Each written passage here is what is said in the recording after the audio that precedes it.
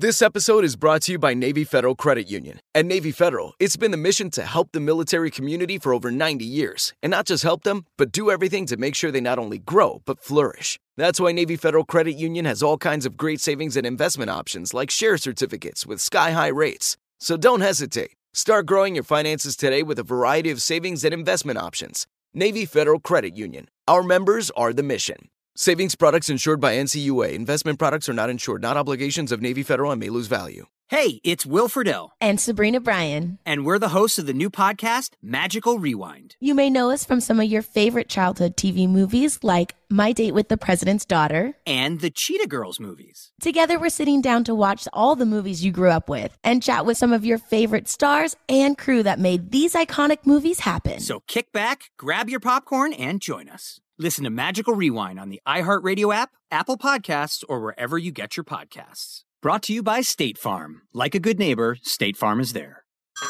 Hey everyone, it's Ted from Consumer Cellular, the guy in the orange sweater, and this is your wake-up call. If you're paying too much for wireless service, you don't have to keep having that nightmare. Consumer Cellular has the same fast, reliable coverage as the leading carriers for less. And for a limited time, new customers receive their second month free when they sign up and use promo code MONTHFREE by May 31st. So why keep spending more than you have to? Seriously, wake up and call 1-888-FREEDOM or visit consumercellular.com. Taxes, fees, and other third-party charges will apply. See website for additional details.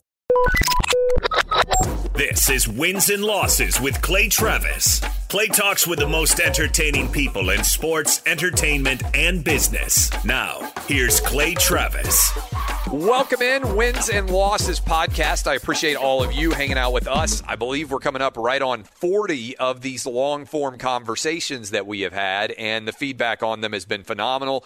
If this is the first one that you're listening to, I'd encourage you to go check them out from the world of sports, media, politics, business, and also some focus on COVID, which is what we're going to do again, part 2 with Avik Roy. And before I bring him in, I got to say, it's rare I get praise for anything that I do for my wife in any part of my life at all.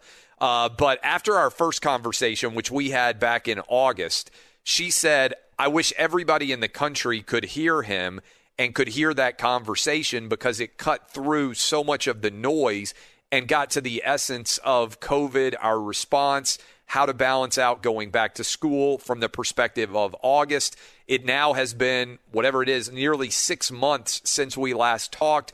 We still are in the throes of much of the COVID-related hysteria, I would call it.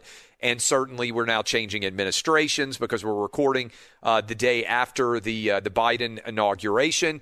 And so, Avik, again, you're coming at my wife's request for part 2 of this discussion. So there's high potential here, but also high danger because I know for sure that she'll be listening.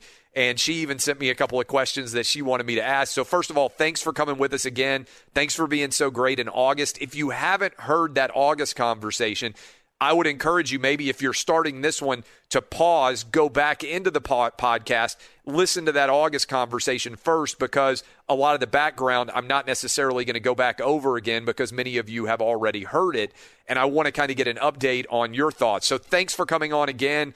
People loved our conversation last time, and I hope we can help out a lot of people here, and they will enjoy this one and get informed just as well as they did back in August. Hey, Clay, what's your wife's name? Laura, Lara, and just like you, she is from Oakland County. So she went to Losser High School. She grew up in Bloomfield, so went to the University of Michigan from there, and then we met in law school.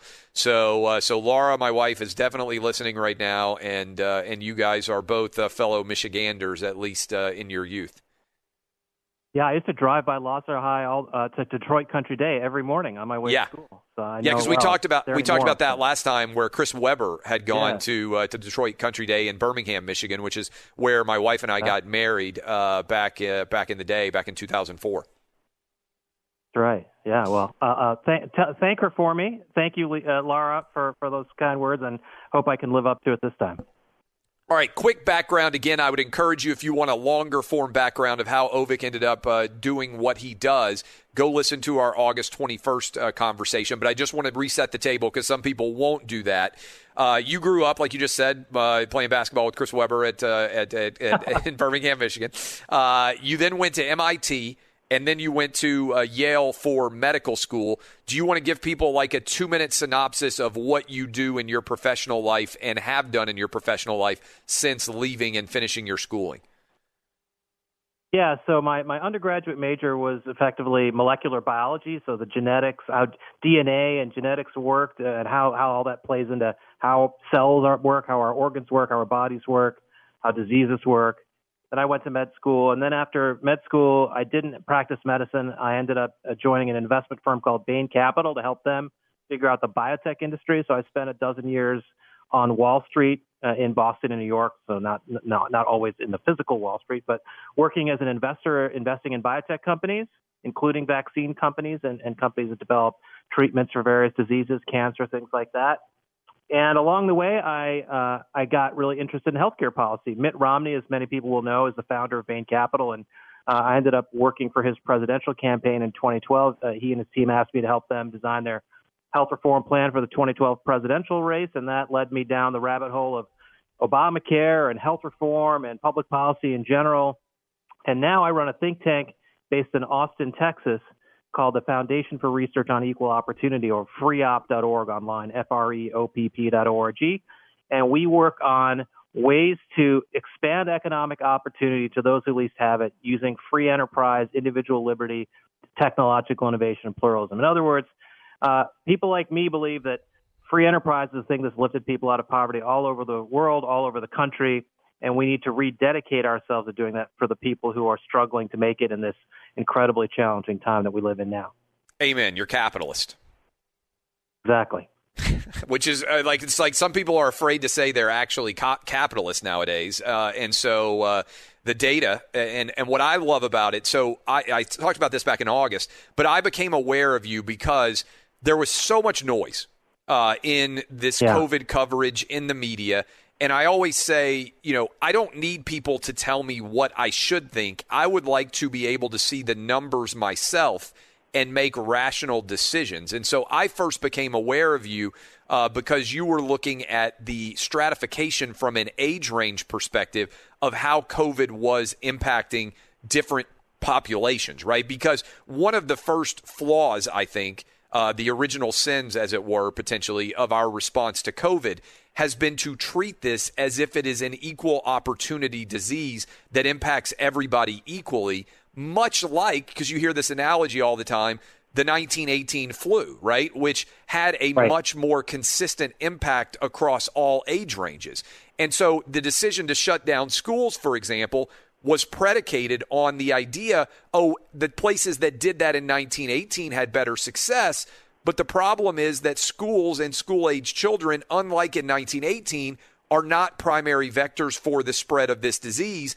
So the positive impact in terms of lessening the spread is not in any way. We're basically fighting the war with the technology of the last war when this new war is entirely different, right? And that's what often happens in wars. You try to take the lessons that you learned from the last war. The problem is the situation has changed, and this isn't the same thing anymore. Yeah, that war was 103 years ago, and it's a completely different virus. I mean, every virus is different. Influenza viruses, the way they behave, are different than the way coronaviruses behave in your body, the way they attack you, the kinds of people they attack. We actually have known from previous coronaviruses that coronaviruses tend to attack older people, tend to be problematic in nursing homes. So people who really looked at the science, quote unquote, should have known that we really needed to focus on protecting the elderly, but that's not what we did, and that was tragic. Okay, so I asked you last time, what letter grade would you give I'm not trying to be partisan or political here, I'm just saying as a policy perspective, what letter grade would you give our response to COVID as a country? Boy, that's a tough one. I mean, I would probably say, in fact, you know what? Here's how I'll do it. So we actually looked at all the advanced economic countries in the world at FREOP, and we compared, like, how's everyone doing, both in terms of just deaths per capita, in terms of, like, the actual policy responses, economic restrictions, school closures. And, as time has gone on, the grade that we would give the U.S. has declined, because as time has gone on, we've been the country that has actually the most lockdowns or some of the most severe lockdowns.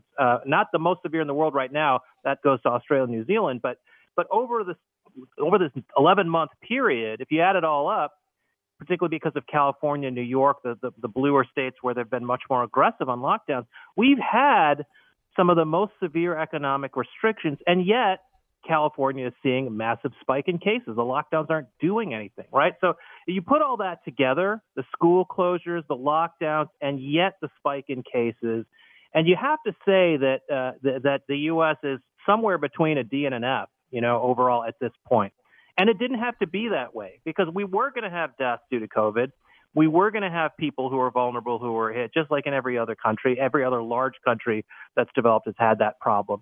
But where we really have wet the bed, so to speak, is that we did things that were provably not working, like keeping schools closed, like keeping the economy shut down in certain states, instead of focusing on the real problem, which was nursing homes and the elderly living in these kind of dorm room-like facilities where we needed to do more to protect them. Finally, we started to get the message around that. But by the time we did, the virus had already spread throughout those communities. All right, if the country gets somewhere between a D and an F, what does the American media get in the way that they have covered COVID in your mind as a guy who looks at the data? What grade would you give the overall American media?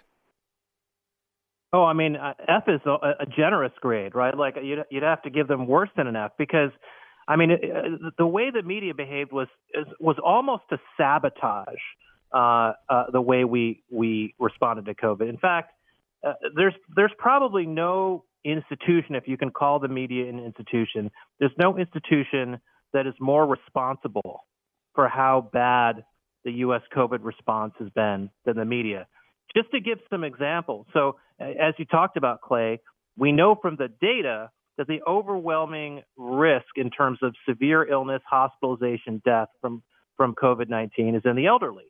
And yet if you actually poll average Americans and ask them, like, what's my perception of my risk from COVID?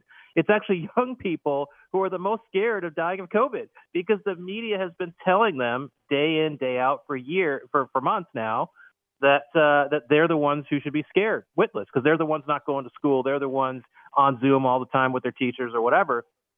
So that's just one example of the incredible malpractice that has gone on. And you marry that with this partisan environment where has been such a desire to blame Trump for everything that has gone wrong that people haven't been willing to see or examine where things really have gone wrong. So all the things that Governor Cuomo continues to do to mess up the COVID response in New York, for example, or the restrictions in California that aren't working, for example, or the fact that schools. If have you seen, Clay, any articles about COVID breakouts in schools over the last 4 months?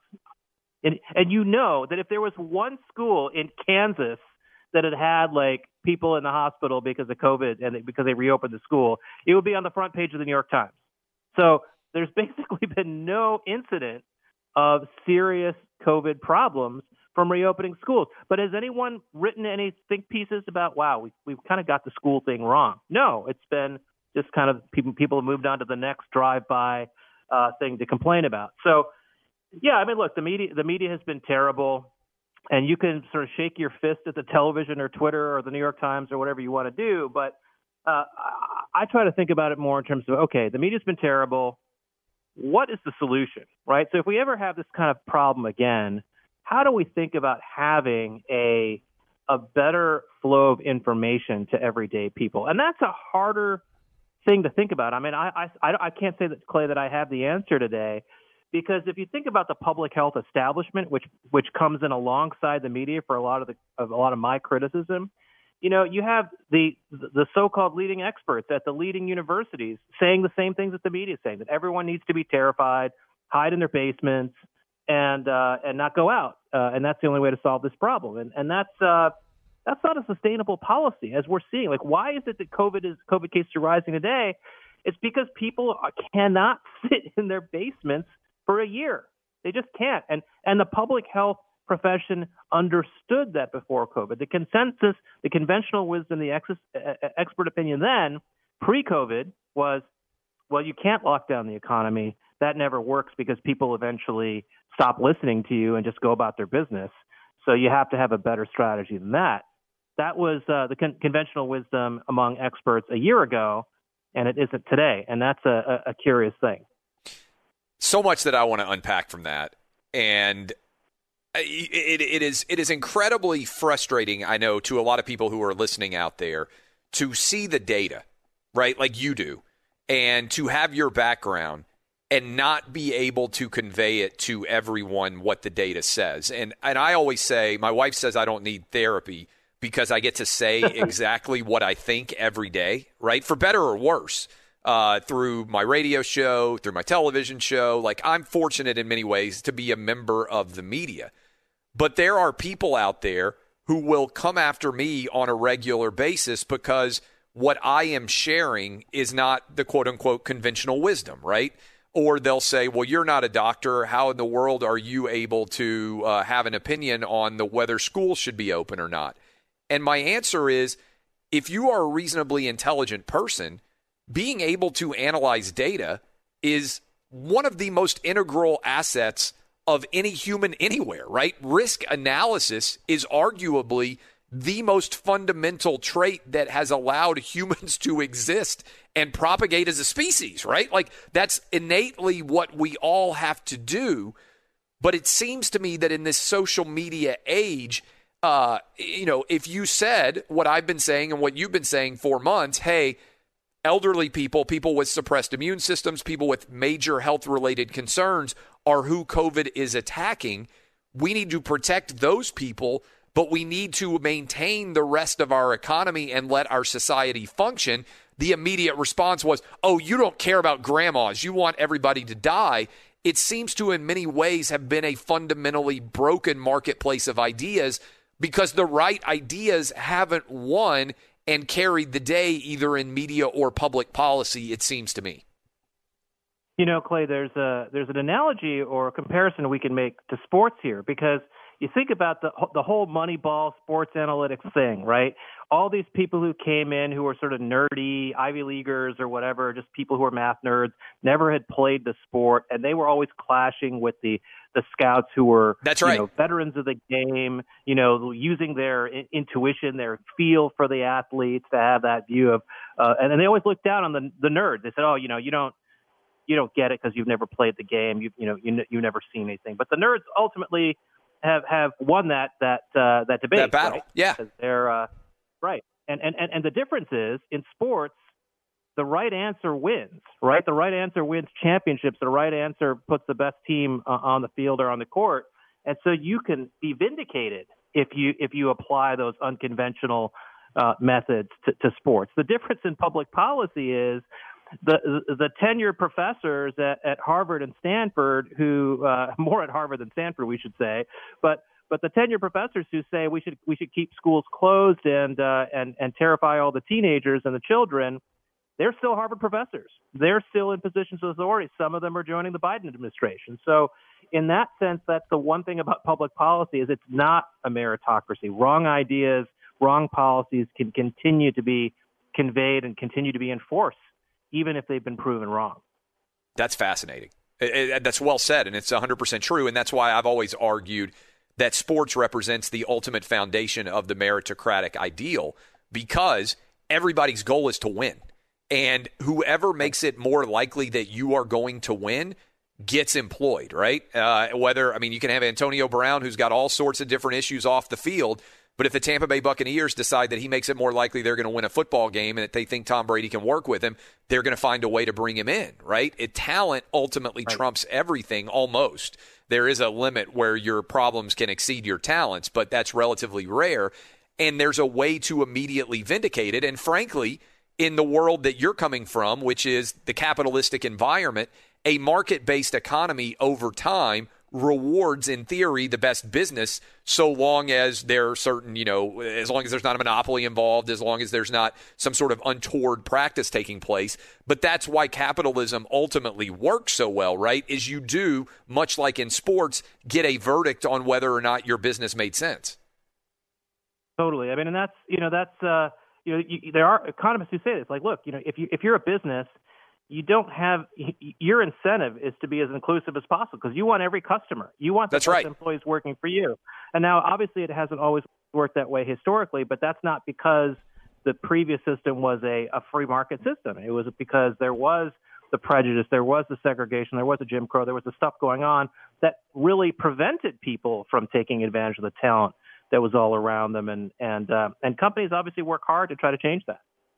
How frustrating is it to you as someone who has been sharing the data from the moment this all started? Why schools should be open, the stratification of age range of death and how that can govern our decisions, for that not to have been inculcated fully into public policy, and to see us here as we are now into a new administration not able to, for instance, get kids back in school. Because what drives me crazy, Avik, and we're talking to Avik Roy, I encourage you to go follow him at Avik, A-V-I-K, at A-V-I-K on Twitter. Be sure to catch live editions of Outkick the Coverage with Clay Travis weekdays at 6 a.m. Eastern, 3 a.m. Pacific. This episode is brought to you by Navy Federal Credit Union. At Navy Federal, it's been the mission to help the military community for over 90 years. And not just help them, but do everything to make sure they not only grow, but flourish. That's why Navy Federal Credit Union has all kinds of great savings and investment options like share certificates with sky-high rates. So don't hesitate. Start growing your finances today with a variety of savings and investment options. Navy Federal Credit Union. Our members are the mission. Savings products insured by NCUA. Investment products are not insured, not obligations of Navy Federal and may lose value. Like many of us, you might think identity theft will never happen to you. But consider this. There's a new identity theft victim every 3 seconds in the U.S. That's over 15 million people by the end of this year, equal to the populations of New York, Los Angeles, and Chicago combined. Even worse, identity theft victims often don't even know they're victims. That's why LifeLock Identity Theft Protection alerts you to identity threats, even the ones that don't show up on a credit report, like data breaches, fraudulent bank transactions, loan and credit card applications, and crimes committed in your name. If your identity is stolen, your own dedicated LifeLock U.S.-based restoration specialist will work to fix it. LifeLock protects you in ways that you simply can't on your own. Join now and save up to 25% your first year at LifeLock.com/news. That's LifeLock.com/news to save up to 25%. Identity theft protection starts here. Hey everyone, it's Ted from Consumer Cellular, the guy in the orange sweater, and this is your wake-up call. If you're paying too much for wireless service, you don't have to keep having that nightmare. Consumer Cellular has the same fast, reliable coverage as the leading carriers for less. And for a limited time, new customers receive their second month free when they sign up and use promo code MONTHFREE by May 31st. So why keep spending more than you have to? Seriously, wake up and call 1-888-FREEDOM or visit consumercellular.com. Taxes, fees, and other third-party charges will apply. See website for additional details. Is people who claim that they care about equity the most are propounding now the most inequitable outcome of our lives for the most part, in requiring kids in public schools, very often in cities, who don't have Wi-Fi at home, who may not have parents at home, and who don't have access to outside of school education, to be outside of school for a year. I mean, it makes me want to pull my hair out as a kid who went to public school K through 12 and now is fortunate enough to live in a district where my kids are in school, and I got a kid in private school as well. But if you have advantages, which I do, you can take advantage of those opportunities and give your kids those advantages. But most kids don't have that in this country. It's infuriating to me. Totally. I mean, the most I tend not to get frustrated, Clay, and just because, like, if you do what I do for a living, which is try to persuade people of your ideas and things like that, if you're going to get frustrated when people don't listen to you, this isn't the job for you, right? Like, you have to be willing to accept that not everyone's going to agree with you and that it's hard work. If you've got a contrarian or dissenting opinion about the way the world should be or the way the policy should be or the way the laws should be, it's up to you to persuade everyone else that you're right, and that's going to mean talking to a lot of people who disagree with you. So that's, if you don't have that sort of temperament, then you can't really do this kind of thing. So in that sense, I'm emotionally fine, but I will say that the one the one moment or period of time where my blood pressure was really rising, admittedly was a selfish one, where there was a point in time in the spring or summer, I can't remember exactly when it was now, when the Travis County, which is the county that contains Austin, Texas, where I live. Yes. There was this unelected Travis County interim health authority that basically said all the private schools would have to stay closed along with the public schools. And that was like, for me, because I can afford to send my kids to private school, which again is, I feel terrible for the people who don't have that luxury. But for me, that was like, wow, this is like the government is going out of its way to make my life miserable on top of everybody else. That was just sort of on a purely selfish level, something that made my blood pressure raise go up. But you're right that the incredible unfairness of it, that you and I can still send our kids to school, but so many people cannot. It's just incredible. I testified before Congress, I want to say 7 or 8 times last summer, last fall, in that sort of spring, summer, fall time last year. And almost every single one of the hearings was about racial inequities that have been exacerbated, worsened by COVID. And the thing that was so surreal or crazy about those hearings is, there was a lot of talk about, it's really terrible that, African Americans are getting COVID and dying of COVID at disproportionate rates, which is true. But, it's also true that the economic inequality that has come from government policy has disproportionately harmed minorities who are lower income, who can't afford to go to private schools, right? Or send their kids to private schools. And that has been, I have to say, like an astoundingly hypocritical thing. You have all these people saying, "Oh, it's really terrible that the virus, has disproportionately harmed lower income Americans who are disproportionately non-white." Well, yes, the government policies that have taken their jobs away from them, taken their livelihoods away from them, taken their schools away from them, has been incredibly harmful and is going to widen economic inequality in this country. And you're absolutely right that, certainly at our organization at freeop.org, we've worked hard to try to make those points. And I think, we've had some success with that. I think there are lots of people of both parties, of both, ideologies or whatever you want to say, progressive, conservative, independent, who realize that schools need to be reopened. The difference is on the Democratic side, the teachers' unions are just such a dominant force politically. No one wants to cross the teachers' unions, and that has been the decisive factor. Can you say follow the science and in any way justify schools being closed at this point in the United States of America? No, and I think one of the things, we're gonna do a kind of an after action report of the pandemic, in the hopes that the pandemic is over in the next several months as people get vaccinated. But I think one of the things that's we're going to really focus on in our writing is the absolute disgrace of the gap or discrepancy between the people who use the word science most often in their speeches or their tweets and the actual science, which shows something completely different. And again, what's been so troubling is that the people who should have the most stake in scientific authority, the Anthony Fauci's, these people at the universities that I've been mentioning, they're the ones who've done the most to undermine trust in quote unquote scientific authority. Fauci's running around saying, "Oh, it's so surprising that there haven't been COVID breakouts in schools."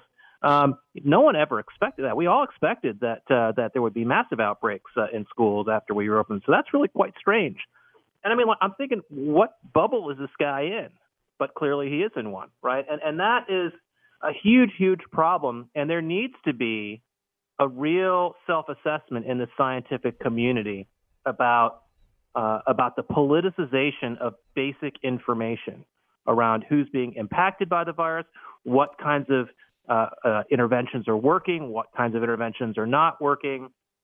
And my hope is that now that Biden is president, we can start to have more of an honest conversation about that. I feel like, because so many people in the academic world are anti-Trump, no one wanted to say that Trump was doing anything right while Trump was in office. But maybe now that he's gone, maybe it becomes safer, for that Harvard professor to say, like, actually, the Trump administration, they did this thing. I don't agree with everything they did, but they did this thing right, or they did that thing right. maybe the CDC was wrong in this particular case or whatever. Maybe that conversation gets a little more depoliticized now that Biden's in office. We can only hope. But we're going to certainly do our part to contribute to that conversation. I can't wait to read that, and I want to make sure that I help you distribute it to the best way that we can. And in my limited world, certainly we have a big audience in the world of sports. And I will say, you said, the overall public policy response has been very bad in the world of all Republicans, Democrats, independents, whatever you want to say. The media, I think, in general, does deserve a grade worse than F, which is what you said. I'm actually somewhat encouraged that sports got much of this right. And it was a battle to get it right. But when we talked back on August 21st, we didn't know whether college football 100% was going to happen. We now have crowned a champion. We did not know whether the NBA was going to be able to finish their season. They did in the bubble. Now they're out of the bubble in the next season. Major League Baseball finished their season with fans present in Texas. The NFL has played their entire schedule so far. We're talking in the week of the AFC and the NFC championship games. All of those sports, not to mention countless high schools, as well as other sports that are not anywhere near as popular on a collegiate level or a professional level. Ovik, there isn't a single death or even serious illness that has been connected to coaching or athletics. And the coaches are obviously older than the players. But that's what the data told us was likely to happen. And people are like, oh, wow, this actually ended up being possible. Thankfully, they took the chance and tried to figure out a way to make it happen.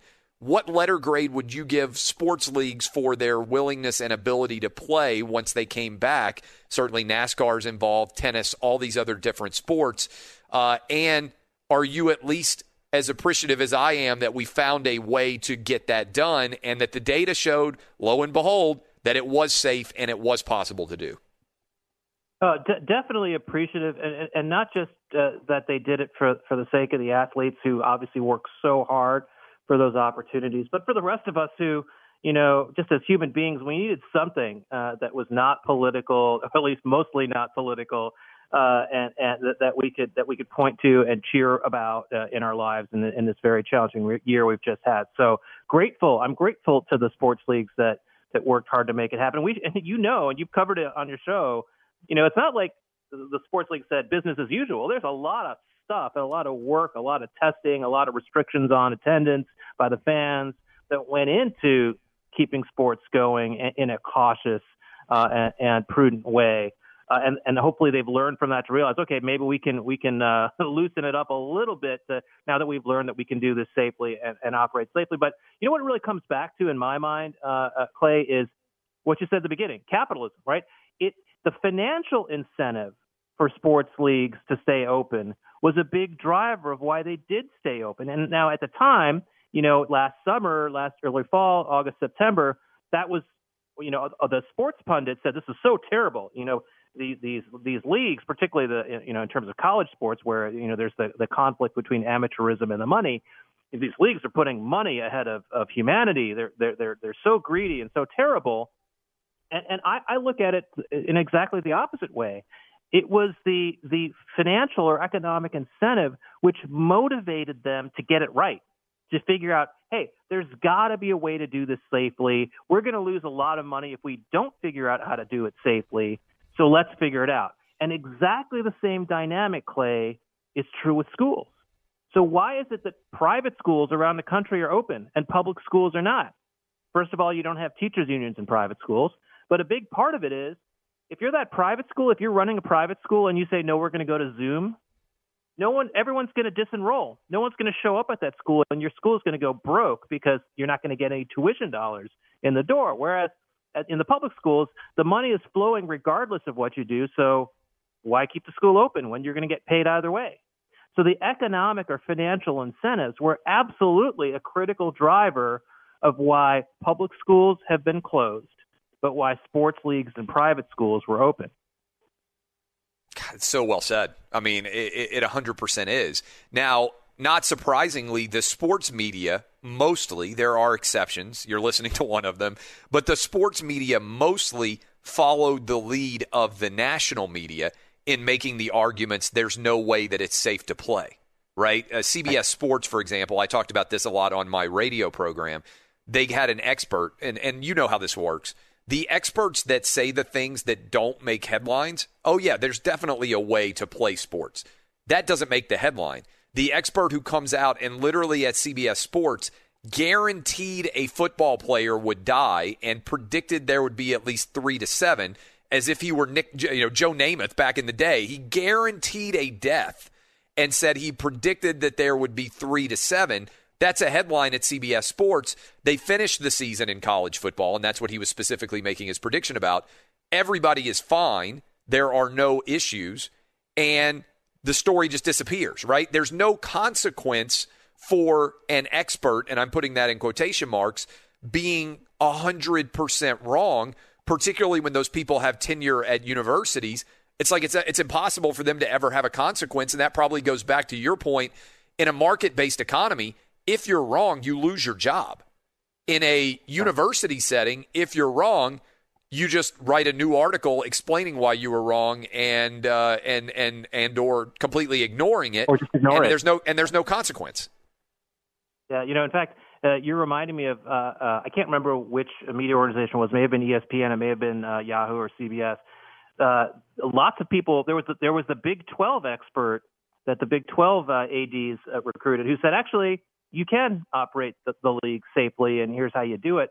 And there was a round of articles criticizing That's right. the Big 12 and that expert, saying, oh, the Big 12 just went doctor shopping and found some idiot off the street who was going to validate what they wanted to do and not listen to the science. Right. And that guy turned out to be right. And everyone else turned out to be wrong, at least the ones that say the Big Ten was listening to. It is. I mean, and all of this, and again, to kind of relitigate some of this, you remember the myocarditis story that flared up. Oh my God, if you get COVID, you're going to get myocarditis. Your heart's going to be ruined forever. There's no way we can play sports. Nobody had myocarditis issues either. But if they did, that often happens with viral infections in general. It wasn't specific to COVID. And the media, what I called fear porn, governed the day, and candidly, behind the scenes, I was having conversations with commissioners as early as April, and I said, look, you're used to people being in favor of your sport. Everybody in the sports media is going to be opposed to you guys playing college football this year. They're not going to carry the water for the NFL. They're not going to say, hey, this is a brilliant idea. They're all going to buy into the fear and curl up in the fetal position and argue that there's no way this should be happening. Well, as you know, Clay, I mean, it's been a long-standing dynamic in sports media that, sports writers, sports commentators, they particularly the ones who work at, say, major newspapers or major news organizations, right? They feel that sort of inferiority complex of we're not the real journalists, like the people who work on, who go to Capitol Hill or cover the White House. So they feel that sense of, well, I have to do what the other journalists tell me to do, because if I don't, then I'm going to be seen as that fluffy sports reporter and not the hard journalist that I really am. And so that sort of that sociological element of the sports writing or sports media community plays a big role in their deference to what other people are saying that they feel they have to defer to. And so it's some of it's fear, some of it's that deference, some of it is just genuinely like, being terrified or whatever it is. All that to say that, what people like you and me and the people who listen to your podcast and the other people out there who had the same point of view need to do is to make sure that as we go through this, we're able to assess and have that after action report where we can say, okay, guys, let's learn from this. Let's learn about what the so-called experts told you that was right and what they told you that was wrong, and certain things that were unknown. So to take the example of myocarditis, I mean, you and I were more skeptical that was a serious issue, but you can understand risk-averse college presidents, risk-averse ADs saying, you know what, we've got to be concerned about this because I don't want it. I don't want to deal with the litigation, if you want to be cynical, or I don't want to deal with that on my conscience if somebody really gets sick, the kind of the Reggie Lewis type thing. So, do the MRIs, do the testing. Every, Power 5 university certainly has the ability to arrange for those tests. If someone's COVID positive, you can look to see if there's inflammation in their heart muscle and monitor it, which they did, right? Most of the big conferences did that. And that's what allowed them to get that relief that this wasn't a big deal. So I don't have a problem with, if they're going to be really risk averse, invest the extra money, since they make so much money off college sports, or at least the revenue sports, to invest in those tests, to see what's going on, make sure that nothing is going wrong. But to shut down the season altogether, that's stupid. Keep an eye on it. And if it looks like things are going to go wrong, that's one thing. And remember, there were a lot of sports writers who said about the college football season, say, oh, this is so pointless. The whole season's going to get shut down after 2 weeks anyway. Why is anybody even bothering? And as you said, the season basically, yes, there were games that were canceled and things like that, but the season was played, and I think most people are pretty happy about that. And to go to your point on the market-based capitalistic economy being the most efficient, which, by the way, all of world history proves, that's a whole other story. But for anybody who wants to study the history of economies and market-based decision-making in general, it's probably not a surprise if you adopt that line of thinking that the NFL, which had the absolute most money at stake and is the biggest business in all of pro sports, had the most successful season, because not only did they play every single game as scheduled, all 32 NFL teams played all 16 games, but they did it on their schedule. They didn't even have, so far, the AFC and NFC championship games are Sunday. We're talking in the middle of the week leading into that. And then the Super Bowl, they've got 2 weeks to be able to schedule that. But right now it's scheduled, as it typically is, for 2 weeks after the Sunday AFC and NFC championship games. And a lot of them had fans present. But every television part of their game, which is where the biggest part of their revenue comes from, guess what? They did the best job. Biggest business does the best job in pro sports with putting their product out there for people to watch. And it's arguably the most difficult because of all the physical contact that goes into football compared to, let's say, baseball or tennis or something like that. Yeah, that's a great point. As you were talking, I was recalling the European summer soccer season from last year, right? Not some of the leagues didn't play, but the ones that did had no problems, right? Everything worked out just fine. Yeah, there were some positive tests here or there, things like that, but the games that were played and worked out just fine. Yes, there weren't fans in the audience, and they would pump in the crowd noise on the broadcast, but otherwise it worked, and that was our first indication that actually this could be done. Or to give us the confidence, right? The real world examples that this could be done. So kudos to the NFL. I mean, definitely very impressive that they've managed to have everything run on time, and part of it too is, one thing we probably should take into account here is pro athletes, particularly football players. There's so much discipline involved, in being a pro athlete. In the NFL, it's just, you can get cut so ruthlessly and have your career cut short if you make one mistake.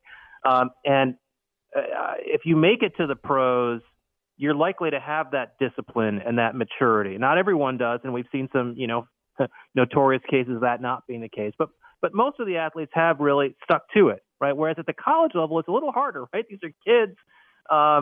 There's a campus, there's parties, there's people who admire them and want to party with them. There's a lot more temptation when you're a college student to do the wrong thing. And so, it's impressive on both counts, right? It's impressive the college season managed to do as well as it did, even with a lot of interruptions.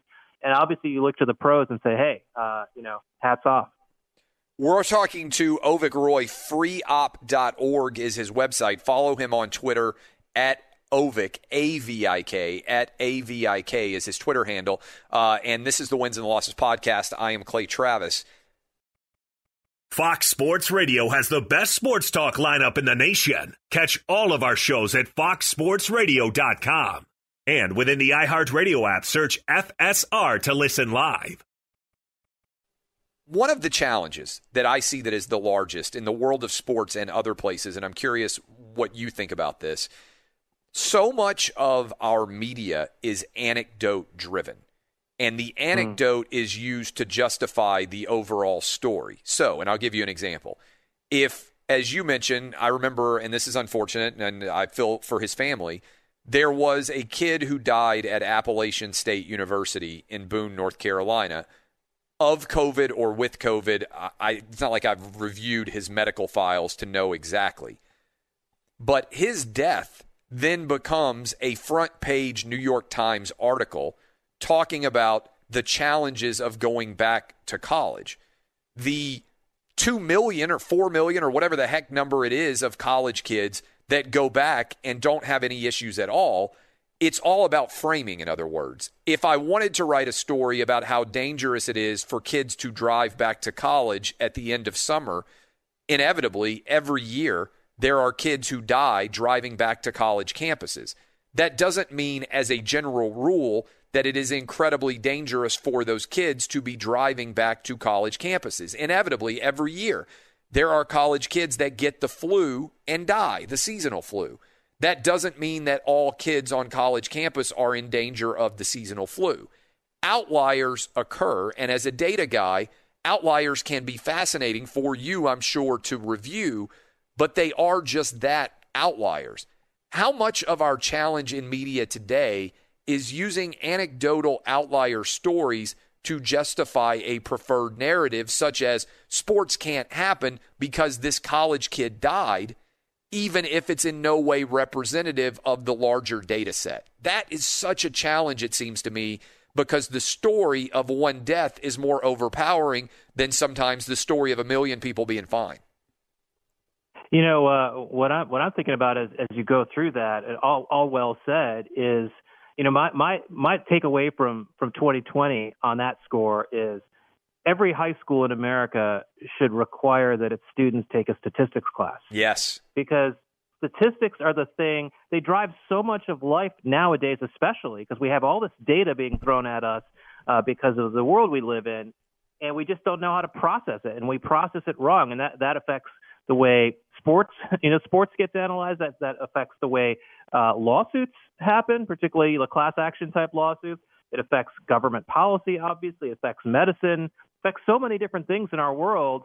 And if people had that understanding of statistics and how to separate anecdotes from the overall context of those anecdotes, you know, that would be an important service that would do a lot to just calm everyone down, I hope. You know, maybe that's Pollyannish or naive of me to feel that way. But I really do believe that if we could have a country where people were more, journalists in particular, more numerate, more fluent in statistics, it would be so much better. I mean, the story that really crystallizes to me everything that went wrong with the media coverage last year was the huge story, and I talked about it the last time I was on with you, in the New York Times, where it was claimed that there was a South Korean study that was purported to show that kids were infectious and it was dangerous to reopen schools.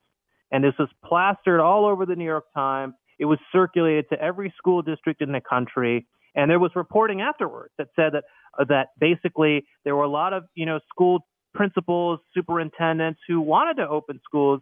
They read that article in the New York Times and said, no, we're not going to do it. Obviously egged on by the teachers' unions. And it turned out that the article totally misrepresented the data, and that once the full data set came out, it was pretty clear that, in fact, kids were not infectious in South Korea, just like kids were not infectious anywhere else, that schools had been open and everything had been fine. But did the New York Times retract their story? No. Did the New York Times run another story saying, hey, we got South Korea wrong?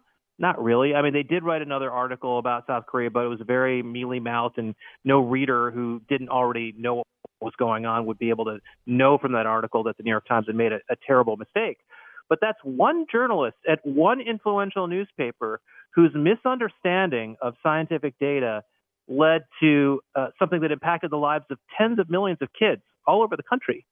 And that's something that just should not happen. And I hope we can have a world in which statistics are more a part of the conversation, where when you encounter a fact or a journalistic assertion, we could do more to have statistics back it up. Now, that alone won't solve the problem because, the old line from Benjamin Disraeli, the old 19th century prime minister of Great Britain was, there's lies, damn lies, and statistics. We all know from sports that you can come up with lots of different statistics to justify, anything that you want to believe or anything that are your priors. So you have to go one level below that and really understand which statistics accurately measure things and which statistics don't. But just having that basic understanding of, one anecdote is not, reflective of everything else. If one person dies in a car accident, it doesn't mean you should hide in your garage. If one person dies of COVID, it doesn't mean the world's going to end. That would obviously be a welcome development. One way that I try to combat that is, in addition to talking to people like you and hopefully sharing your worldview with my audience, is throughout this entire COVID mess on my radio show, I've been very transparent with the choices that I'm making in my own life. Because people can say, oh, you're saying that. But I think for most people out there who are parents like you and me, our children are our most prized possessions. My children, my oldest is in private school. My two youngest go to school every day. I have traveled with them on airplanes. I have taken them to go watch NFL games. We have allowed them to play, in addition to going to school, all of their different sports leagues in our neighborhood where the sports leagues are going on. And I hope to be sharing, that is anecdotal, right? But it's me trying to live up to the data under which I am telling them that the things that I believe should happen, sports should be played, for example. I'm living my life by that data too. I'm not telling you to do one thing and then doing the opposite, which frankly has been, I think, probably the most destructive thing that public policy officials have done, whether it's Gavin Newsom eating at the French Laundry restaurant, or so many different politicians out there who tend to be more affluent than the average person they represent, having their own kids in private school going to class while they are allowing all of the public school kids who don't have the same ability of resources as their own kids to not be in school, right? So that hypocrisy, I'm trying to live my life in the way that I would say the data reflects I should. And that goes to what I think is a really big story here. And I know this is basically what you do for a living. You're talking about analyzing probability and statistics, which I think Americans as a group do poorly. But also success or failure to me in many parts of life seems to be predicated on your ability to analyze risk in this country, whether it's what you invest in, whether it's what you do on a day-to-day basis. Your risk barometer, I would bet if there was a way to study it, the people who are the best at risk barometer basis are probably the most successful in the country. Would you buy into that idea as well?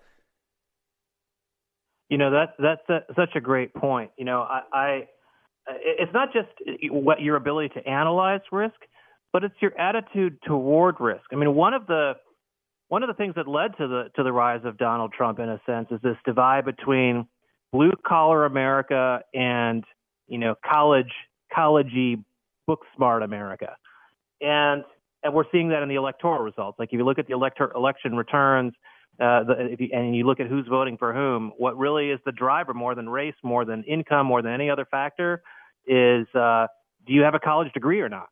And if you do, you tend to vote one way, and if you don't, you tend to vote another way. That's the most powerful thing out there. And people who are on the elite side say, "Oh, that just means that we, the educated, smart people, know what's best for you all, and the rest of you are dumb and ignorant." I look at it a different way, which is, I'm looking out my window right now in downtown Austin, and there's a 20-story building under construction right across the street here, and there are people climbing up on these scaffolds, cleaning the windows and laying down the insulation, and those people understand risk, right? Because if they don't strap themselves in and they don't act carefully, they're going to fall off of that platform and die, literally die, right?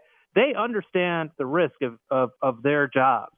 And the challenge for a lot of sports writers, a lot of academics, people who basically live lives with no risk, and frankly, I'm in that crowd, right? Like I have a white-collar job. I have a good income. We've talked about how my life is pretty cushy compared to the people who can't send their kids to school, et cetera. Like people who have that sociological background or socioeconomic background, they tend to be more risk averse, right? Because they're not used to dealing with a world in which, like, if they're careless about something, things can go badly wrong. Whereas blue collar America people are used to things going wrong. People are used to having to be careful. They're used to physical danger, and athletes too, right? You're careless about the way you train. You're careless about the way you stretch. You're careless about the way you run the football. You're going to get injured, right? And athletes are very aware of that. And so people who deal with physical risk every day are much more likely to look at something like COVID and say, you know what, I can handle that. Whereas it's the people who sit in front of a computer all day who are terrified. It's also what I always say is like going to public school and I went to some public schools that weren't very good, but there is a benefit to knowing that you might get your ass kicked at school. You know, like having that fear where you know that you're not 100% safe and you have to carry yourself in a way that analyzes risk. Maybe I shouldn't say that to that guy right now, right? Because he might beat my ass, right? And I feel like we have, and look, every generation is getting safer progressively in the United States, right? So this, and that's been going back in time. The data would reflect from the moment people got on ships and came to our shores, life lengths are growing. Like we are living in the least dangerous time in the world that anyone could ever live in, right? All the data reflects that. But it seems to me that our fear meters are so much more attuned to danger than they ever have been before. And people who are, and COVID is a metaphor for this, people who are not at risk, as you said when we started this conversation, young people, they feel terrified, right? They think they're going to get, and this isn't just COVID, they think they're going to get kidnapped. They think they're going to get murdered. They think something bad is going to happen to them when statistically most people have never been safer, if you're living in America right now, than any time in human civilization than this exact moment. Yeah, you know, that's another great point, Clay, that there's a negativity, and you know, we've been complaining a lot on this interview, but you know, like there's a negativity to journalism today. That something good happening typically isn't news, right? Like if something bad happens, if a train derails, that's news. If a train goes and stays on its tracks, which is almost always what happens with every train, it's not news, right? A plane crashing is news. A billion plane flights going off and taking and landing is not news. So news in and of itself is better easily able to spread now. But there is, I think, a natural negativity bias because good news happens far more frequently and therefore isn't news. The negative tends to dictate and scare. Again, it goes to your point on probability and statistics and analysis and being able to contextualize what I was saying, risk. You know, that's absolutely right. And the one thing I'm thinking about as you say that is how does technology, digital media change all that? Our conventional wisdom, which is obviously has some truth to it, is social media, Facebook, Twitter, cable news exacerbate or worsen those problems because what are the things that people want to get motivated and get angry about and share with their friends is the stuff that they're mad about the world, right? And that's certainly true, but it's also true that on digital platforms, you see people share inspiring stories. Yeah. A lot of times if you look at the stories that are getting the most traffic, it's like, and I think you shared it actually, the story about Tom Brady throwing the touchdown to Drew Brees' son. It's beautiful. Yes. Last weekend, right? Like that got enormous traffic. So people hunger for good news too. And I guess the thing is, can we think about, again, I'm always trying to think about what's the solution here? How do we move beyond this and try to make things better? And I feel like we've got to think more, and media organizations that have an economic incentive to do so should think more about how do I share those inspiring stories, the good news, the kindness, the sportsmanship, the things that we could show to our kids and say, you know what, be more like that guy. Be more like Tom Brady and Drew Brees after a hard-fought game. Don't be like the sore loser or whatever. You know, I think there's an opportunity there. It's interesting to me because if you think about, let's take a step back and just think about it from a capitalistic perspective. There is big incentive to get financial stories right, such that people will pay huge amounts of money to, you know, get a Wall Street Journal or a Bloomberg article or wherever it is to them first, right? And getting that news right from a financial perspective is incredibly important. It seems to me that and so the quality, I would say, you may disagree, I'm not an expert in finance journalism, but it seems to me the quality of finance journalism is higher than the quality of many other types of journalism, because what pays in many other types of journalism is not nuance or analysis or intelligence necessarily. It's emotion. And the emotion can be good. Oh, look how great Tom Brady is and Drew Brees after that game. They're throwing a pass. But the emotion can also be hyper negative, which is why I say, look, Trump is a symptom of the industry and universe in which we live, not the cause of it. He is an inarticulate voice in many ways for a conversation that needs to happen. What always, and Trump is a whole different story, but always frustrated me about Donald Trump was I just wish somebody had been making some of the same arguments that he was making with a factual foundation as opposed to a gut foundation, which I think was very often the way he was responding. Yeah, I mean that's what I certainly hope for the same thing. I hope that we can draw the lessons of the criticisms of America that what Trump was right about, without the other aspects of Trump's approach to life that we wouldn't want to teach our kids, or we wouldn't want to in terms of the way we treat each other. So okay, all that absolutely. Go ahead. No, I was going to cut you. I had a big the question here I was going to try to hit you with, but.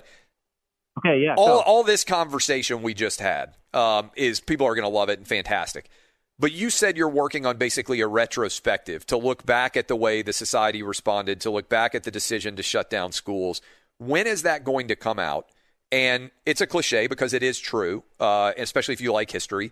Hindsight is 20/20, right? We find out the errors that we made and hopefully learn from them going forward into the future. Who knows when the next pandemic might happen? If you had been able to look at the data set that you have right now, you're reviewing everything that has happened with COVID, what would have gotten us an A in public policy? What would have gotten the media an A in coverage? What would have been the best response that we could have had? Let's pretend that you and I are able to implement American policy, or maybe not me at all, you, back in March when this virus is just arriving on our shores. Probably it was here in December or whatever else, but March when we really start responding to it. What was the right response? What should we have done to have the most effective possible American response to COVID? Well, first of all, I love that you're now my editor, and you gave me a deadline, or you said give us a deadline when your article's going to come. So I'm gonna do it. I'm gonna say, okay, we'll get this out by the end of February. So we're recording this. I can't wait to read January. it. Yes, I'll get it out at the end of February, and I'll say a couple things. Obviously this is we could have a whole hour and a half conversation about that question, but I'll say, and maybe we will when your whole paper comes out, because I'd love for you to come back after I have a chance to read it and digest it, for you to be able to talk about it with us, because I think my audience would love it. But, okay, dive in, broad picture question that I just asked. Yeah, and look, there's a lot to say about this topic. And, in fact, I just interviewed the now former HHS Secretary Alex Azar on a lot of this stuff last week. You can find it on YouTube if you Google my name and his. More to say about that. But I'll say a couple things to whet the appetite of you and your listeners. First is, if you actually look at which countries have performed well this time around with COVID, it was mostly the countries of the Pacific Rim, East Asia. And why is that? It's because the countries of the Pacific Rim have encountered the coronavirus before. They had encountered SARS-CoV-1 in 2003. And it was because of their experience with that first SARS coronavirus, or at least the one that we call the first SARS coronavirus, that led them to, when this one came around, they took it seriously from day one. They did the social distancing and the other kinds of things to be careful, but they didn't shut down their societies. They didn't have to, because their citizenry knew how to behave. Their governments knew what steps to take to get the testing going and everything else. So my hope, my optimism is that the experience of this pandemic will lead us to be smarter in general about both the way everyday people respond to the crisis and how the government responds. Maybe that's too optimistic, but I think there's reason to be hopeful of that if we look at the example of Asia. The second thing I'll mention is the vaccine. So one of the things that's come out of this past 12 months or 10 months that's been remarkable is the development of these coronavirus vaccines. As I think I talked about with you on your last show that we did together, the previous world record for developing a vaccine for a novel virus was 5 years for the Ebola virus. 5 years. We shattered that record. Two different biotech companies, one American, Moderna, and another German, BioNTech, basically developed these mRNA-based vaccines. mRNA is a type of genetic code material like DNA. They developed these mRNA vaccines and turned them around incredibly quickly, and we got them on the market in incredible record time. And what's really, really encouraging about that is that these mRNA vaccines are actually really easy to manufacture. They're really easy to develop. It's almost like software. You type in the genetic code, you plop out the vaccine, and it's ready. The Moderna, they had their vaccine, their first batch that they developed for testing, that was ready to go in January, February of last year, almost a year ago. So think about this. If we have another coronavirus or another virus that is amenable to that kind of technology, you could develop a vaccine much sooner. Once the genetic sequence of that virus is published, you can develop the vaccine right away. And for those high-risk individuals, frontline workers, nursing home residents, the people who are particularly vulnerable, you can get them vaccinated within a month of the pandemic or 2 months of the pandemic instead of waiting for almost a year to get that vaccine out. And if you can do that, you can stem a lot of the damage that comes from the serious illness from a novel pandemic. Hopefully this is a situation we don't have to encounter for a while. But to me, that technological advance is one of the things that a lot of people aren't talking about that we can bring to the next crisis that we have if we are so unlucky as to have one. Couple more questions that I want to know how busy you are. You hear a lot about the death rate from COVID. And I always say, like, I always say on my radio show, nobody hates death more than me, right? Like, so I want to make it clear here that I am adamantly opposed to death. I wish we could live almost forever. I wish nobody's grandma ever died. All those things. The focus, again, going back to the statistical analysis, the age of death from COVID, and you might need to say with COVID, but however you want to phrase that, is either around the same age as the average age of death in the country as a whole, or maybe a little bit older, right? And you can speak to that data better than I can. So am I correct roughly in the average age of death from somebody who is being classified as a COVID death is not much different than the average age of death overall in the United States? That's generally true. You know, obviously it's older people who are typically dying of COVID. It's older people who die generally, yes. And in fact, as you know, we published some analyses that show that the real bulge or differential in who's dying of COVID in the United States relative to pre-existing normal, quote unquote, death rates by age bracket is that sort of upper middle age bracket rather than the elderly, because the elderly, as you say, are dying anyway. And this is something I think there's going to be, and I think this may be the thing you're getting at. We may find as we sift through the data that the death rates of the elderly in 2020 versus the death rates of the elderly in a normal year were not that different, and or that the age of death is only maybe a couple months before. The life expectancy for, say, an 85-year-old, maybe that 85-year-old would have lasted until 86, maybe it would have lasted until 87, and COVID, pushed that a little earlier, but not by a dramatic amount. We don't know. I think those are some debates that are going on in the statistical community right now, but we'll start to learn about that. And another thing that we're going to have to study, Clay, is how many people died not because of COVID, right, but because they were locked in their rooms, or they and in fact, the average age of those people is going to be much younger, which is where I was going to go. Years lost of life. We talk a lot about death, but really, I think everybody out there, when you take a step back and think about it from an analytical perspective, and also then factor in a little bit of emotion, the reason why when a 5-year-old dies, we feel so much worse than when an 85-year-old dies is because the 5-year-old had so many lives, so much of their life left, so many years to live compared to the 85-year-old. And one of the things I've said, to the extent that there is a gift at all, can you imagine if we had COVID, except it had taken all young people instead of primarily been old people, that's a totally different dynamic, which goes to your point about the vaccine. I mean, I've got young kids. I mean, I would have been curled up in the basement, right? Like, I would have been terrified for them. And so when we talk about the number of deaths that we have, the other thing that I don't hear discussed very much is from an analytical, statistical perspective. In theory, if the people who are dying not necessarily with tons of years left on their life, right? They have comorbidities. They are otherwise unhealthy. People are talking about how this is an unprecedented death, and I understand that. But in 2022 and in 2023 and in 2024, and maybe even in 2021, if the vaccine gets distributed well, isn't it likely that we would see a substantial decline in deaths?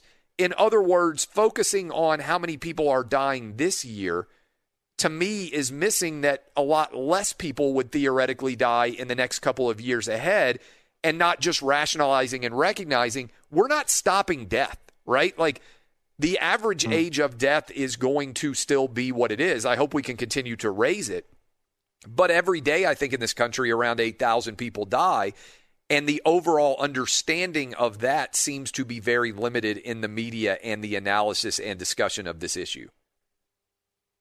Yeah, you know, it's one of those things that's going to be hard to tease out from just last year's data because, as you said, who died with COVID and who died of COVID, we literally are not recording that information because the hospitals don't have an incentive to. So that's going to be a hard thing to look at next year. I mean, this year in 2021, and understand. But you know, what you're bringing up is that after several years, let's say we look at the period from 2020 to 2023, or 2020 to 2025, and say, okay, over that 5-year period, how many people in a particular age bracket died versus what we'd see in a non-pandemic period? That's going to give you the answer that you're talking about in terms of, was there and it may not even be noticeable. Over 10 years, it's probably not going to be noticeable at all if you average it out over 10 years, right? In other words, so much of social media and so much of media today is about reacting instantaneously to what's occurring at this exact point. But when you sort of expand your horizon, a lot of public policy decisions, it seems to me, are based on trying to do something in this week or this month that doesn't necessarily make sense. And look, I mean, you can say even, broadening the perspective, you hear a lot of people say once their businesses go public, oh, we've got to make sure that we make our quarterly numbers. But are you making the right decision in that quarter for the next 10 years, or are you just trying to clear that hurdle right now? There's a difference between managing for the future and managing for right now, I guess, is one of the things that I'm trying to get to. Well, the thing that you're stimulating in my mind in terms of what to mention as you say that is something we haven't talked about yet, and that is the profound fiscal and economic changes that have taken place over the last 12 months. We've increased the federal debt from $20 trillion to $28 trillion, and Biden's trying to add another $2 trillion to that. The Federal Reserve increased the supply of U.S. dollars, the effective supply of U.S. dollars in the economy, by 25%, which in theory, all else being equal, means that the dollars in your wallet are worth 4/5 of what they were worth before, because literally the Federal Reserve just printed more dollars and flooded them into the economy, which went to the banks, which went to the wealthy, which went to the people who own stocks and could benefit from all that extra cash flowing around. Didn't go to ordinary people.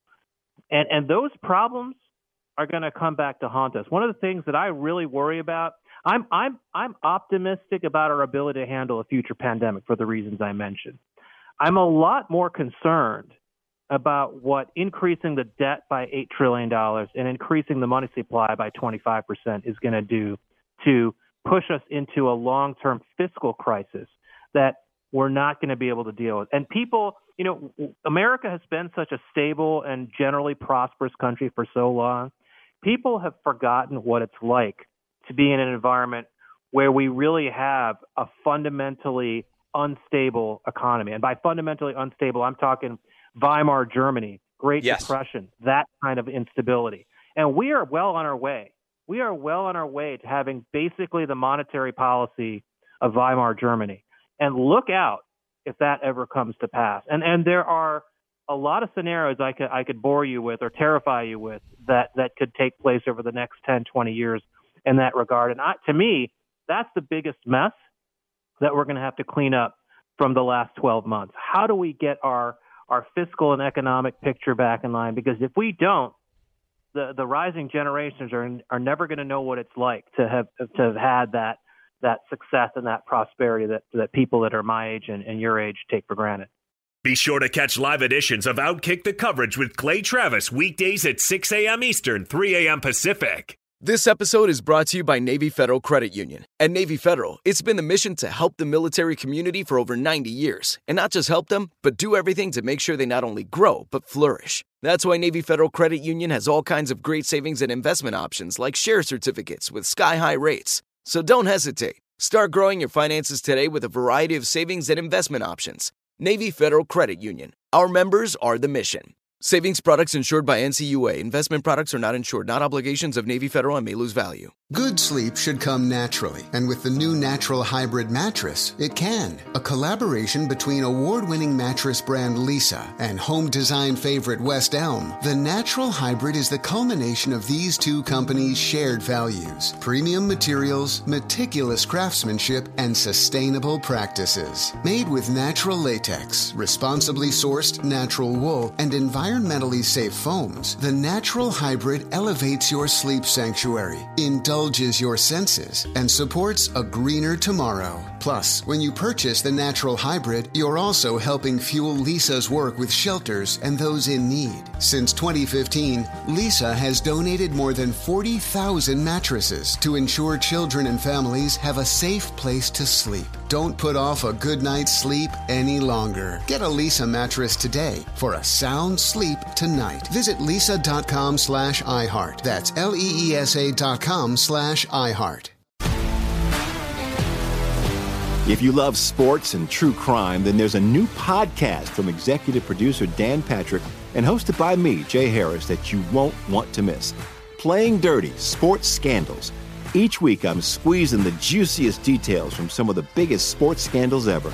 I'm talking Marcus Dixon, Olympic gymnastics, Cain Velasquez, salacious Super Bowl-level scandals. Join me on the dark side of sports by listening to Playing Dirty: Sports Scandals on the iHeartRadio app, Apple Podcasts, or wherever you get your podcasts.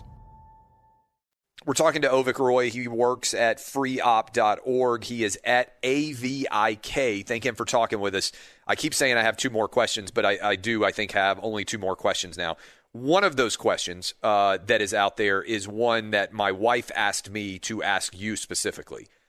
What is this vaccine going to do, presuming that everybody starts to get the vaccine? When do you think things can get back to quote-unquote normalcy?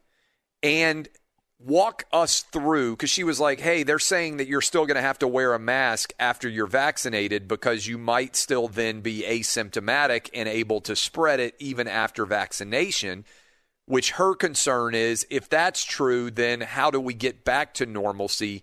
And can you break down the vaccination process and what it looks like and means to the average person out there? That was her big question, because she doesn't think there's an in-depth discussion enough about what the vaccination actually means in terms of our lives.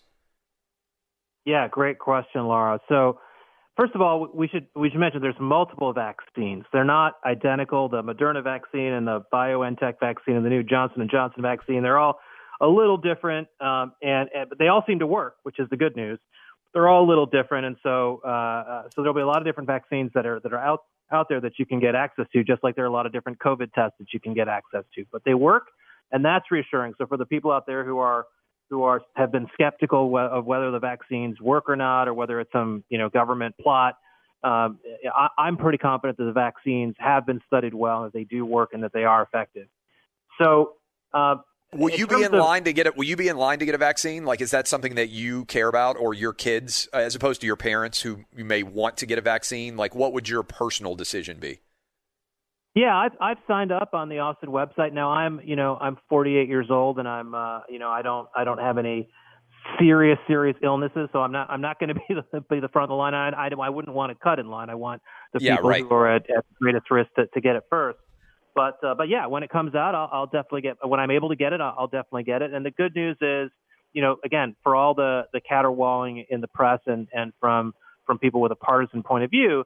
The fact is, we've started to overcome some of the stupidity, particularly at the state level, in terms of blocking people from getting the vaccine. Right. The rules that really Ron DeSantis in Florida innovated, where you just give it to everyone over 65. Let's just do that. Show them your driver's license. Boom, boom, straightforward. Get all the over 65 people the vaccine, then go work down from there. That's the right way to go, and that was really bungled by a number of people. Has DeSantis done the best job almost of any governor in the country, despite the fact that he's been criticized rabidly by many people in the media? Absolutely. This vaccine thing has only reinforced what you and I talked about with the nursing homes back in August. It was DeSantis who did the right thing, which is let's just open it up to everybody over 65. We're not going to grill you on exactly what your medical history is. We're just going to look at your driver's license, boom. And if there's extra vaccine at the end of the day, boom, stick it in the arm of the pizza guy, right? Whereas Andrew Cuomo in New York is literally saying to clinics, if you give the vaccine to someone who isn't in the right subgroup that I've dictated, I will fine you $1 million. And what does that do? That means a lot of vaccine is getting wasted because at the end of the day, they run out of people who are at the clinic to give the vaccine to, and they literally have to throw out the remaining doses. It's just profoundly idiotic. And it just goes to show, again, it's like consistent with what happened before. You have one governor in particular who stands out as a data-driven guy who's always doing the right thing and based on the science. And then you have another guy who's just operating from ego and instinct and messing up nonstop. So, by the way, also the one that gets criticized is the one who's actually looking at the data. That's what's so frustrating to me from that perspective. There are a ton of people listening to us right now that are like, wait, Florida Governor Ron DeSantis has done one of the best jobs in the country. I saw on CNN that there were people at the beach in Florida and that everybody was going to die in Florida, right? And that they're opening bars and that their restaurants are open and that schools are open. That's what's so frustrating to me is the media is actually selling us something that's fundamentally not true. And I saw, by the way, on Florida data yesterday, 68% of all people that have gotten the vaccine in Florida, more than anybody in the country, are 65 or over. And so they're specifically focusing on the people who are dying of COVID. Yeah, they've been very smart about it, again, compared to other places where they say, well, you have to be 65 and live in a nursing home and have a pre-existing condition, and then maybe we'll get the vaccine to you. But if you're not, then you have to wait until we're through with all those people first. It's just totally dumb, just logistically. And credit to DeSantis for seeing through that. And the CDC. The so-called, gold standard at the CDC, all the bureaucrats at the CDC, they contributed to this problem by creating a very unwieldy, the kind of thing that bureaucrats would do, not based on real world, how things work, how things get distributed. So kudos to DeSantis. And then the Trump administration in its waning days saw that and said, hey, this is stupid. This is what the CDC put out doesn't make any sense. Let's overrule them. Of course, there were lots of people saying, oh, you're overruling the CDC. But no, they did the right thing there. And, you have Biden now saying, well, and I want to answer Lara's question about this. So you have Biden out there saying, well, our big plan, the thing we're going to do that's different from Trump is we're going to make sure that we deliver 100 million doses of COVID over the next 100 days. Well, do you know what the run rate is of vaccines in the last couple of days of the Trump administration was? It's 1.5 million a day, meaning that if Biden does nothing and just lets the Trump administration plan play out, they'll have delivered 150 million doses over the next 100 days, at least. So, there's a lot of, Biden put out this big press release the other day saying, oh, here's all the things I'm going to do. I'm going to make people produce PPE. I'm going to deliver 100 million doses of COVID. It's like, this is all common sense stuff that's already being done. And the good news is, again, there have obviously been a lot of snafus, a lot of things that have gotten messed up in the early going here. But the good news is we're learning from that in real time. I do think we're going to get easily through 100 million doses in the first 100 days. We should have all the at-risk populations of people who actually want to take the vaccine. Obviously, there are a lot of people who are scared of it or don't want to take it for philosophical reasons. But the people who want to take the vaccine who are over 65 should all get it by March if they want to. Then we start going to the general population. And my hope is that let's call it July. The vast majority of people who want to get vaccinated should be well on their way to getting vaccinated, at least the first shot and hopefully the second. And that means that from a standpoint of the way viral transmission works, the virus is not going to be a problem, right? If you've got that much immunity, in society, the virus is not going to really be able to get the traction to continue to spread, even if not everybody's gotten the vaccine. Think about the measles vaccine. Not everybody gets the measles vaccine. Not everybody gets the flu shot every winter, and yet enough people do that we don't have influenza pandemic. So similarly here, if enough people get the vaccine, we should be able to return to normal life. So I don't agree with the people who are saying, no, we have to behave as if we're still in lockdown for most of this year. I think for the first quarter, it's still going to be tough sledding, but once we get to the April, May, June timeframe, I do think things should start to subside. Hopefully the stats on the cases and the hospitalization start to subside too, and that'll be the thing that hopefully turns around that allows us to build more momentum for reopening schools, reopening the economy, et cetera. Fox Sports Radio has the best sports talk lineup in the nation. Catch all of our shows at foxsportsradio.com. And within the iHeartRadio app, search FSR to listen live. I'm Clay Travis. This is Wins and Losses. You're hearing from Avik Roy. Legit last question for you. And I think we could talk all day, by the way. I could just keep unpacking so much of what you're saying and continue this conversation. And I hope people have enjoyed it.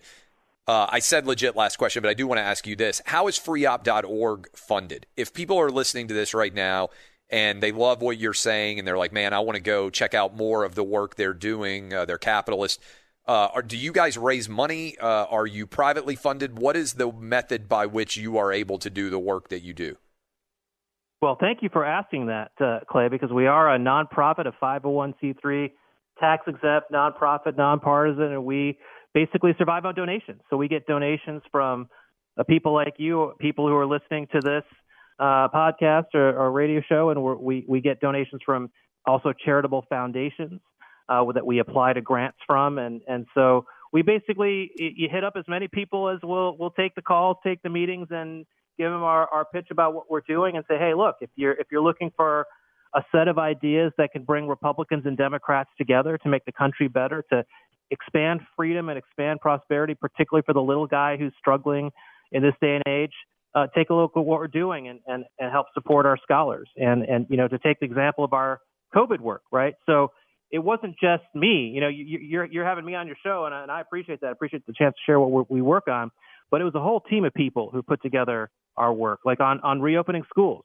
Yes, we had our healthcare people talking about the COVID piece of it, the virus piece of it, right? But we also had our education experts, people like Dan Lips, who's our expert on K through 12 education, and Preston Cooper, who's our expert on college and vocational school and how to reopen those schools. And so we had a plan that went from how to reopen preschools to grade schools to high schools to colleges to trade schools. We went through it all, and that's because we were able to leverage our whole team of scholars, not just in biotech and healthcare, but also in education and economics and housing and other areas to do this kind of work. So, and we wouldn't be able to do that if it weren't for the donations of the people like the people who are listening to this podcast. So if you're interested in supporting our work, whether it's a $10 check or if you have Clay Travis money, a bigger check than that, you can click on the donate tab on our website. And I legitimately am going to donate today. I meant to ask this the last time. So freeop.org. I'm just so impressed with the work that you're doing, and I think we need more work like this. And so I'm going to head straight there. So if you are also enjoying this conversation and you want to support, freeop.org is where you go. Okay, last question for you. So, and the reason why I would use Vietnam as an example is Vietnam is almost universally decided to have been the biggest failure of American public policy for most of the last 50 years, right? Let's go all the way back to Vietnam. The smartest people got it all wrong on Vietnam. In the years that have ensued since Vietnam finished, that has become the consensus opinion. We got it wrong. We didn't foment the right public policy. We wasted a lot of lives. We didn't do what would have been best for the country. I would imagine almost everybody out there listening right now, there's very few people who are like in the camp of Vietnam was expertly executed by the United States government. Right. Will we reach the point? I know you said you've got your report coming out at the end of February, where masses of American population recognize that lockdowns, that shutdowns, that schools being closed was a failure of policy, or are so many people committed to what their opinion was in real time through social media and everything else that people will be unwilling to recognize what the data tells them because it conflicts with the emotions they felt in that moment. And I asked that question because I think it's significant and important that we learn from the mistakes that we make in public policy in our country. Will we end up, because I think you would agree with me right now, that the data is almost uniform, that lockdowns don't make sense. And you can use, fortunately, because of federalism, we've got all these 50 different states that may have implemented a little bit different policy. And I think it's clear that California hasn't had some radically better result than Texas, or that certainly New York hasn't been better than Florida. In fact, it's far worse. I use those 4 states because they're the most populous. In other words, the virus was going to virus, right? Like we weren't going to be able to escape it based on a public policy decision exclusively. Will we reach that consensus? When does that consensus come, if we are ever going to reach it? I think it's going to take a long time, Clay, because, you know, the people who were involved in this debate, people like you and me and the people who we disagreed with, pretty invested in their point of view at this point, right? Nobody wants to admit they're wrong. Nobody is going to be inclined to admit they're wrong, even if they secretly believe they're wrong. Some people just don't believe they're wrong because they're not going to look at the data that doesn't confirm their own preconceptions, right? So I think it's going to take some time for that to happen. But that's where organizations like FreeOp hopefully can play a role, along with obviously guys like you, in terms of doing the research, doing the analyses that we can then circulate in the media, circulate with our peers and colleagues that show that that's the case, right? So it's up to the people like us who have the views that we have, or the hypotheses, or whatever you want to call it, to actually do the research, do the work to show that actually, if you look at California and you look at Texas and you look at the economic restrictions that they put in or didn't put in, here was how that affected the rate of COVID infections and their hospitalizations and deaths. And it's pretty clear that nothing really happened there, or that the Texas or Florida model was vindicated. I think that's going to be some of the work that people at FreeOp and elsewhere are going to have to do to make that point clear. So it's up to researchers who want to test that hypothesis or prove it to do that work, and that's where organizations like us really make a difference. The whole reason we started FreeOp is only 5 years old, 4.5 years old. And the whole reason we started it is because even though this country is so big, 330 million people, there was literally nobody doing this kind of work if we didn't do it, which sounds crazy. Like I look around, I'm like, how is it possible that we're the only ones writing these, long articles? I say that in sports every day. How is it possible that Outkick is the only place doing what we do? It's scary, honestly. Crazy. Yeah. And so it just, puts a little more pressure on us maybe to work harder and get that stuff out there. And we certainly take that responsibility seriously and are going to continue to do that. So keep an eye on our Twitter account and our website and hold us accountable if we don't get it done and ask us when that work is going to come out, because it's important to get it done. It's not only important to get it done, it's also important for the very scientific method itself. Because the idea that experts know everything, to me, is one of the lasting legacies of COVID that is going to be the most destructive, because the scientific method is predicated on coming up with hypotheses, testing them, and always expecting that you may be wrong, whereas it seems to me that social media is predicated almost entirely on never admitting you were wrong about anything. Yeah, you mentioned Vietnam. We talked about it on the last interview as well. We've obviously talked about COVID. Think about the housing crisis in 2008, right? All the experts said housing prices only go up. They never go down, because that's what the historical charts show.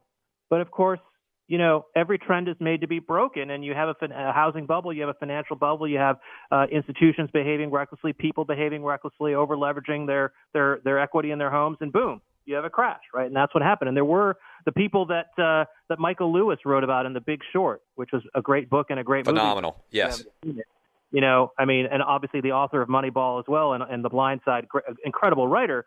Like, what's the running theme of all those books, all those movies? It's that the experts didn't get it right, and there was some random creative nerd out there who was right where the experts were wrong. And so that's there's a balance, right? We don't want to say science doesn't matter, that, you should just ignore everything that a scientist says because the scientists are always wrong. That's not true.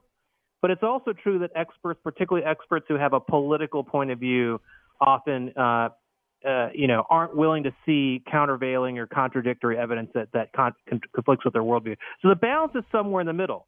The balance is have a healthy skepticism of what you hear from the so-called experts. Don't automatically assume they're wrong either, but have that healthy skepticism. Do your own work. Do your own checking. Ask intelligent questions. That's what we should have done in 2008 with the financial crisis. That's what we should have done with the Vietnam War or the Iraq War. That's what we should do with COVID and everything else that comes along the way. And if we do that, we'll have a much more healthy society and hopefully better responses to the challenges that come before us in the future.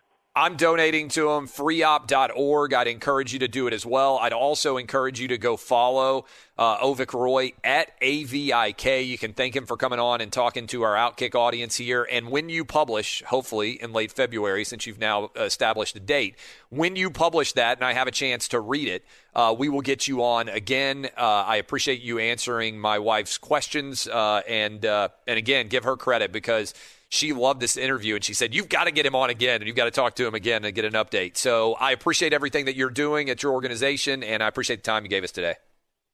Hey, same to you. Thanks for being a voice for the real truth out there on these issues. Really, really important. Your audience, you've grown such a big audience, and you have the trust of so many people, and you've used it for social good to get people the information they need. So people like me are grateful to you for that. Avik Roy, go follow him at AVIK. I am Clay Travis. This is Wins and Losses. I think this is the first time we've ever had a guest on twice, so you know how highly I think of him. Go donate, freeop.org. Appreciate all of you. Go check out the rest of our Wins and Losses conversations, including Avik and I's first conversation, which is up from August 21st. Thank you, my man. Thank to all you, and I hope you guys enjoy it. Share it with your friends. This has been Wins and Losses. If you love sports and true crime, then there's a new podcast from executive producer Dan Patrick and hosted by me, Jay Harris, that you won't want to miss. Playing Dirty: Sports Scandals. Each week, I'm squeezing the juiciest details from some of the biggest sports scandals ever. I'm talking Marcus Dixon, Olympic gymnastics, Cain Velasquez, salacious Super Bowl-level scandals. Join me on the dark side of sports by listening to Playing Dirty: Sports Scandals on the iHeartRadio app, Apple Podcasts, or wherever you get your podcasts. What's up, everybody? This is Stephen A. Smith, host of the Stephen A. Smith Show podcast. Tune in every Monday, Wednesday, and Friday at the very least as I bring you all new episodes that feature the biggest headlines in the world of sports, pop culture, business, and I answer your phone calls and respond to your tweets. You'll hear my unfiltered opinions and straight-shooter interviews with top celebrities and game changers. All that and more. So listen to the Stephen A. Smith Show podcast on the iHeartRadio app, Apple Podcasts, or wherever you get your podcast. I'm Hannah Storm, and my new podcast, NBA DNA with Hannah Storm, chronicles my 6 decades in professional basketball. From growing up in the sport to becoming one of sports TV's first female broadcasters. Join me as I dig deep into the game's history, unearth some wild stories, and talk to my friends from the world of basketball, from Dr. J to Charles Barkley. It's been a wild ride, and now I get to take you with me. Listen to NBA DNA with Hannah Storm on the iHeartRadio app, Apple Podcasts, or wherever you get your podcasts.